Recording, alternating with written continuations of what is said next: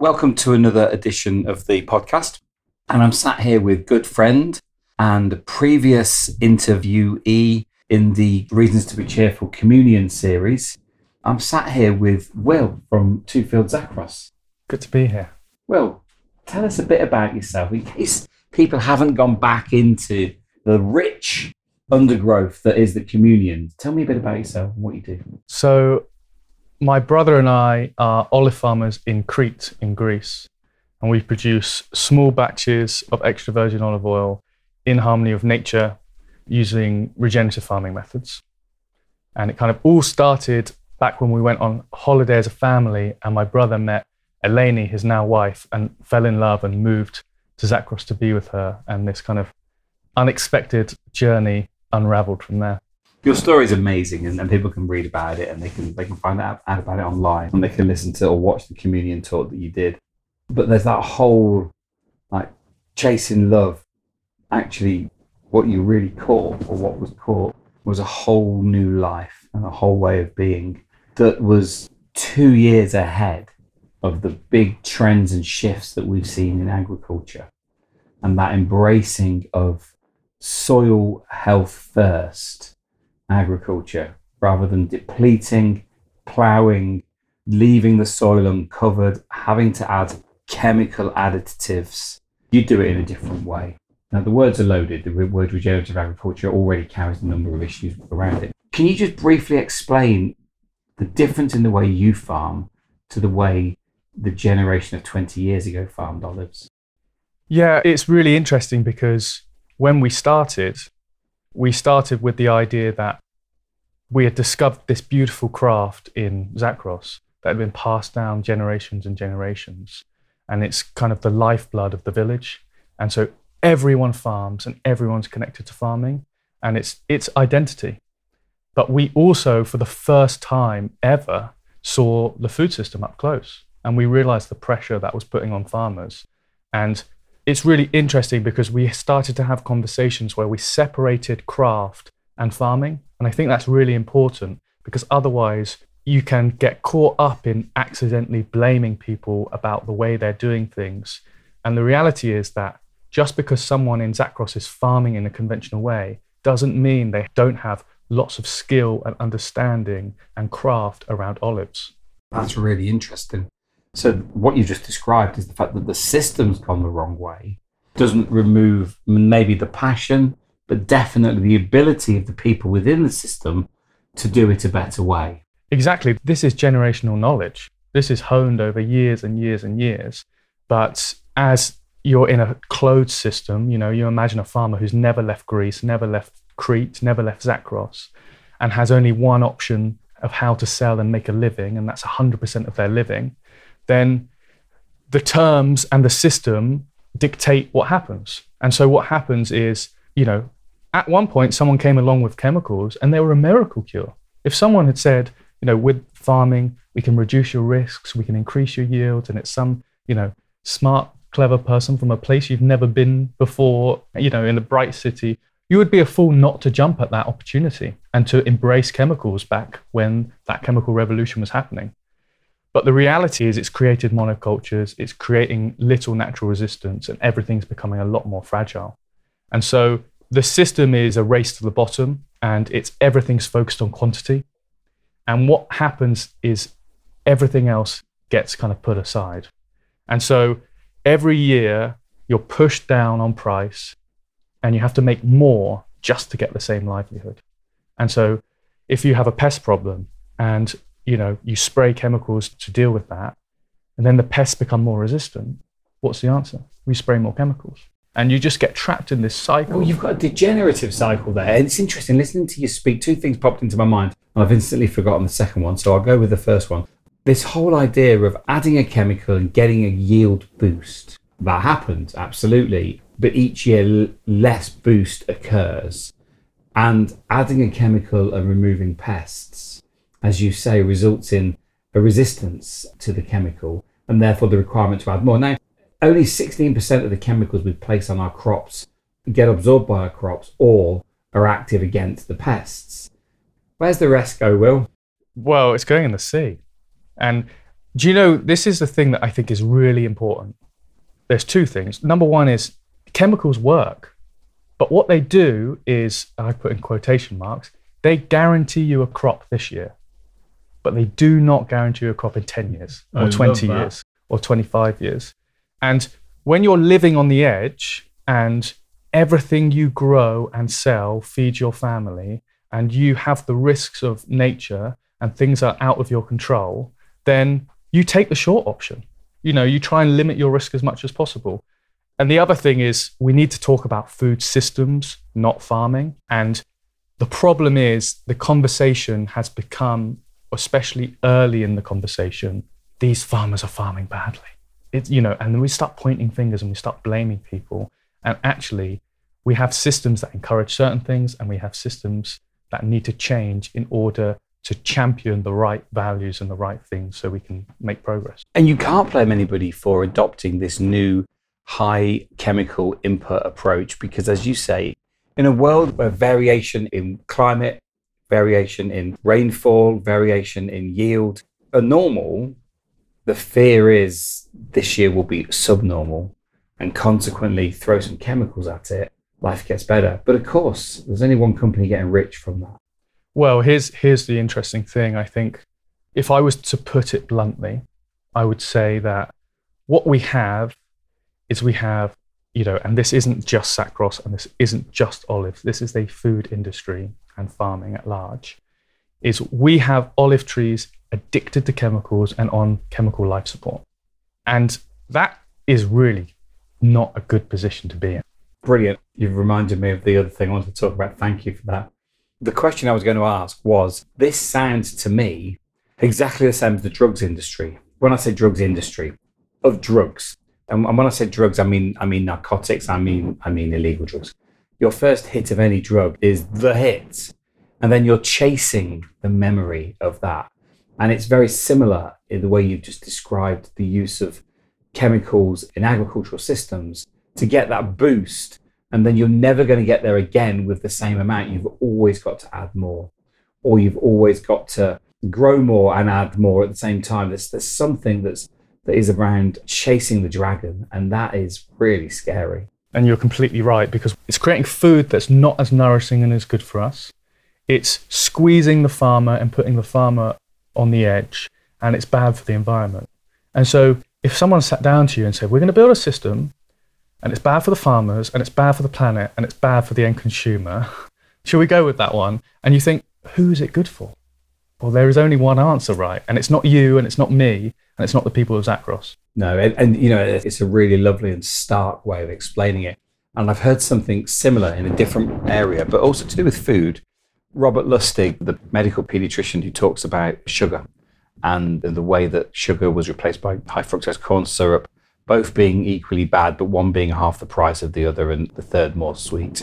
He has now done a lot of work into fast food as well as sweetness. And he described it. He said, if you were to design the system of fast food delivery where every single person in the system got worse off, you would not launch that. And yet we did. And yet every single person in that system is worse off, apart from the fast food manufacturers. And we've not inherited them. We've tolerated these systems. I mean, food is the building block of life, right? Food is the thing that makes us strong or makes us weak. Food is the thing that allows us to grow or encourages us to be ill. And to see it in those terms, super important. And the magical thing about food as well is that it's the thing that connects us all. Mm. And so I think my relationship with food has changed dramatically since going to Greece, because we became part of the community, we became part of a family, and over a language barrier, although my brother speaks fluent Greek now, over a language barrier, food was the thing that connected us. And food is how we built relationships and shared memories. And so I think that's the kind of hope as well. As much as industrial farming and food has been a problem, it can also be the solution, and it can be the thing that connects us all to make a huge step in making a change. I love it. And look, if people are interested in your olive oil, and there's a whole load of associated products, herbs, teas and lots of things that you produce, they can find you at your website, which we'll put in the show notes.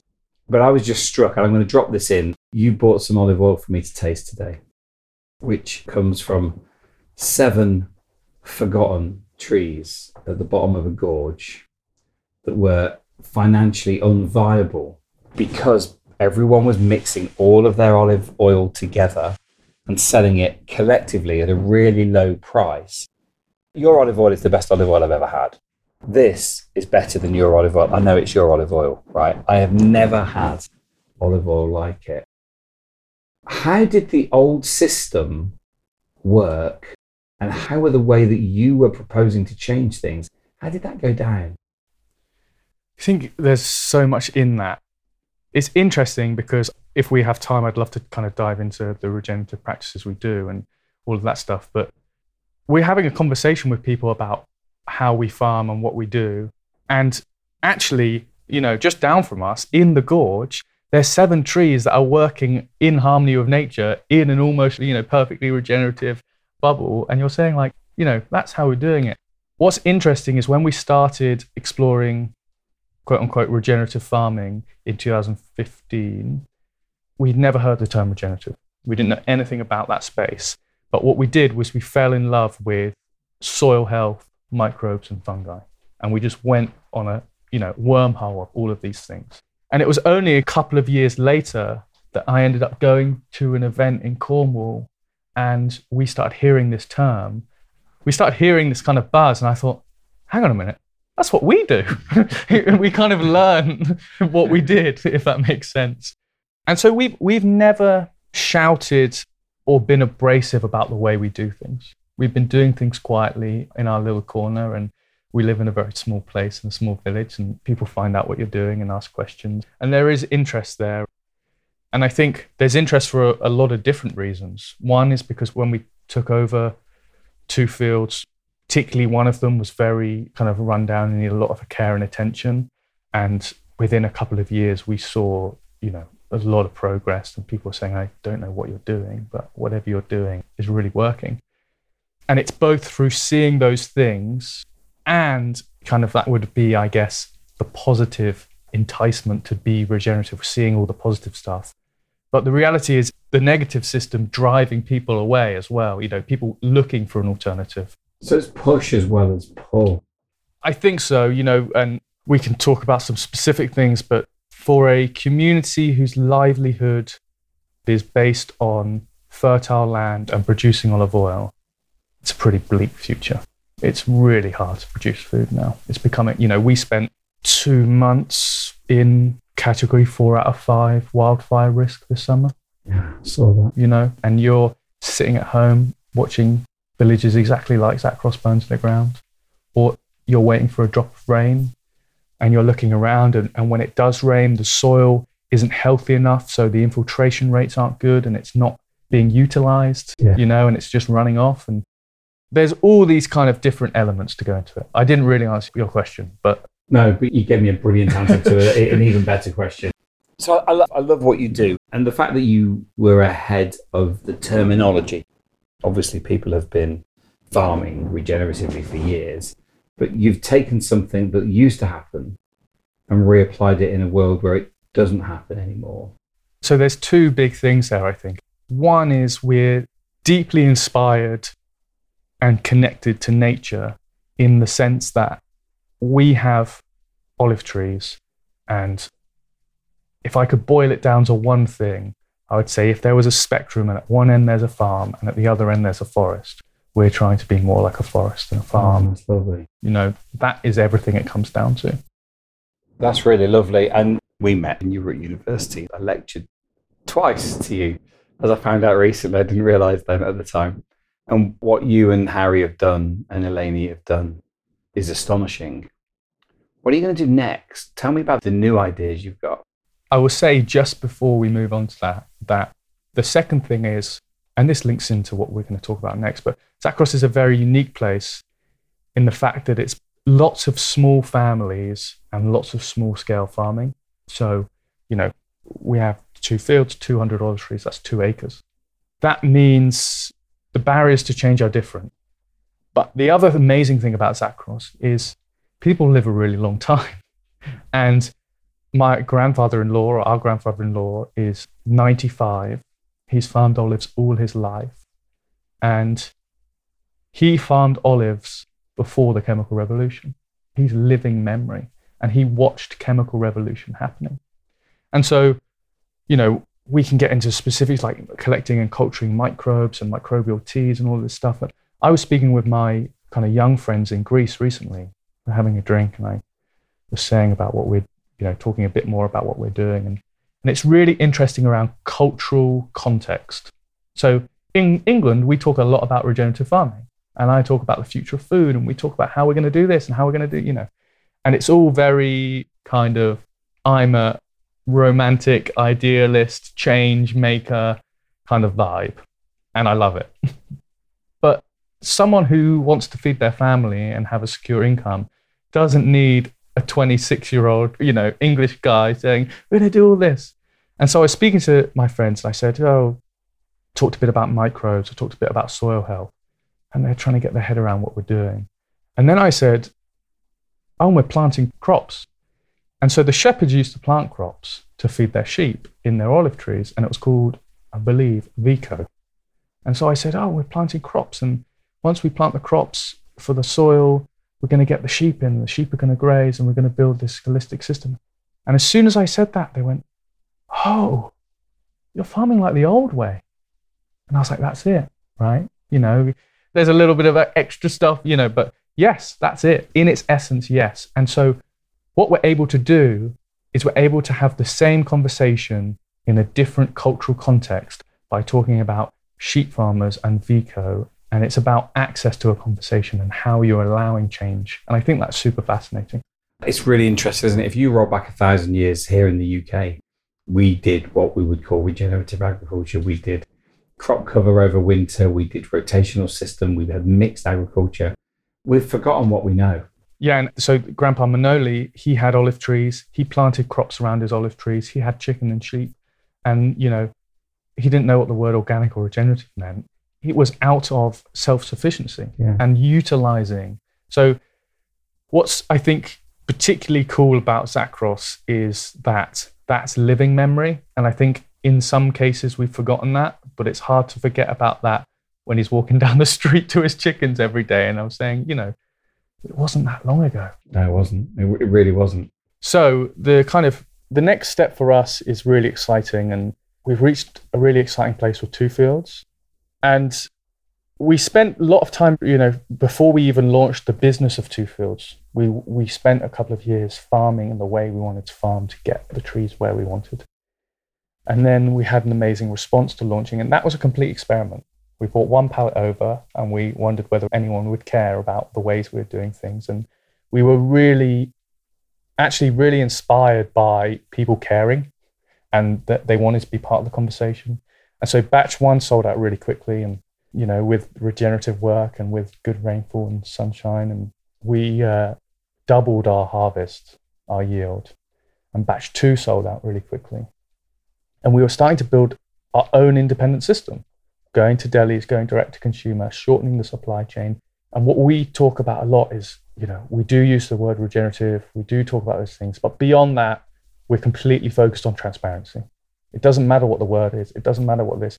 You can look up and read about every single practice we do in the farm, everything that, doesn't go quite right. Like right now, we've got a cover crop in the ground, and it's been a bit colder than we thought, and we don't know whether it's going to grow. But that's nature. That's learning, part of right? it. Yeah, exactly. And so we became apprentices to Yanni Eleni's father-in-law, and he accepted us as family and taught us like sons. And he became interested in regenerative. And the plan was that he would join us, and we would be able to give back to him, and we would be able to almost teach him something like he taught us everything. And then very sadly and unexpectedly, last year, he passed away. And it was this earth-shattering, world-stopping kind of moment for us. And it was really, really tough. And I think in those moments, in grief and in those moments, you stop and reflect on everything. And, I think we really grasped how lucky we are and how privileged we are to be accepted into a community and to be passed on a craft that's been passed on generation and generation and generation. And I think the question for us is, after that, thinking about being part of something bigger than ourselves. What does that mean? And also, what's the future for our community when the farming system is like that? And so we spent a year thinking about that and really, really thinking about that. And I think the reality is it's really heartbreaking, but we never got the chance to help Yanni. And that is something that we kind of live with and is difficult for us. But that doesn't mean we won't get the chance to build something better and to help our community. And so we've been working on it for a year, but imminently launching a social regenerative project. And the idea is we're working with farmers on the ground to teach them regenerative methods, building a roadmap with them. We're providing secure and fair livelihoods. And we're partnering with restaurants and bakeries and kitchens in the UK for food businesses who want to be part of it and be change makers and go direct.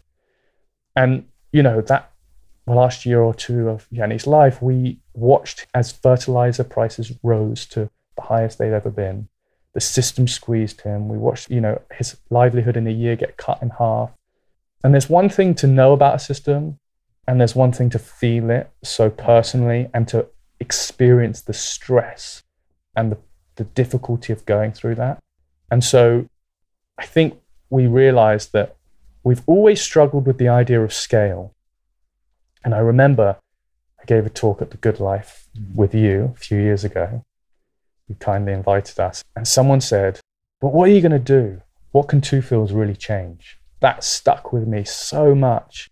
How are you going to grow? And I said, I don't know how we're going to grow. And I don't know if we need to grow. And I said, what can Two Fields really change? Maybe nothing, or maybe everything. These things start small, they're seeds.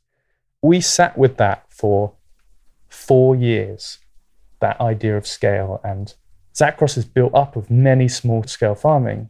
And it wouldn't be true to the craft and it wouldn't be true to our home if we suddenly started buying thousands of olive trees, right? And so we had a choice. How do you scale? And we decided we would scale not in the trees we bought, but the impact we can have.